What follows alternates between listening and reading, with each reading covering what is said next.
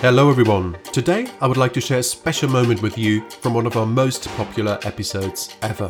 Jörg Rheinboldt is a serial entrepreneur and investor and one of the best known figures of the German startup scene. Today he's the general partner at Rheinboldt, an early stage fund that invests in pre-seed startups, often as their first investor. When Jörg was a student, he had the idea to invite Bill Gates, of all people, to speak at their student conference.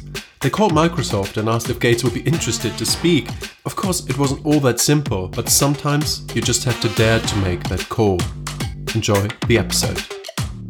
I already mentioned the intro Bill Gates and the fact that you won him over to speak at your student conference. Tell us a little bit about that. I mean, where was it? What sort of conference was it? And how the hell did you get Bill Gates? Yeah, so it was in my second semester. I was bored from only studying and joined a student initiative that organizes conferences. And we were like 15 people thinking about what are interesting topics. That was in, I think, 93, so long ago. And we discussed that digital will probably influence the way we work a lot.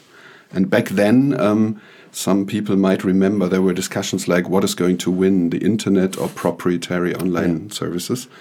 A lot of people bet against the internet, wasn't it? Yeah, and actually, and that's the really weird thing, I think the internet in the end has lost. But I'm not like ready to let it loose, so that's another discussion. The free internet. But we were thinking about who are the people who are influencing our lives a lot and who will play big roles in how everything will become more digital. And then we were sitting around a table and said Bill Gates and Microsoft, they are one of the biggest players in the digital economy that was just starting. And we were like, we need to invite him. And we were like, how do you invite Bill Gates?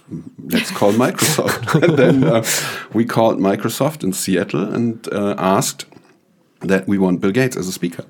Their first reaction was, he doesn't speak at commercial conferences. And then we said, well, that's good. We are not commercial. We are a student conference. And then I think their strategy to get rid of us was saying, okay, student conferences he likes.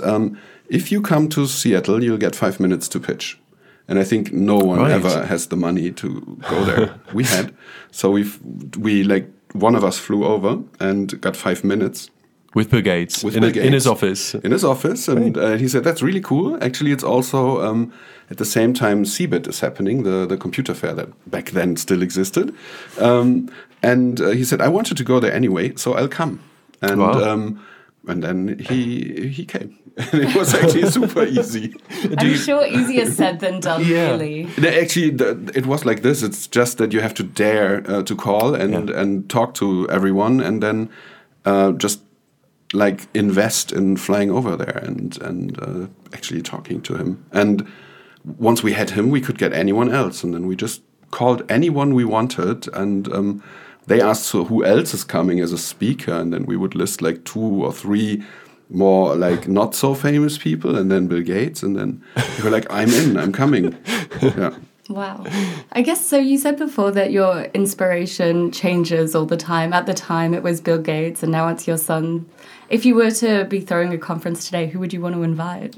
Oh, that's a huge topic among the list of topics I'm working on, because we are discussing a lot what is like the next format for conferences and who should be the people attending. And right now, I think more in dimensions of not having like 1 or 2 big keynote speakers, but rather creating conferences where anyone who attends could be the keynote speaker, and then creating more of an exchange. But that's a very personal thing. I have a little bit of a TED fatigue, because I think that listening to brilliant ideas is really good, but I think you also need to like turn this into action. And this is something I'm having some discussions with friends on okay, what's the next level of conferences and how can we build it?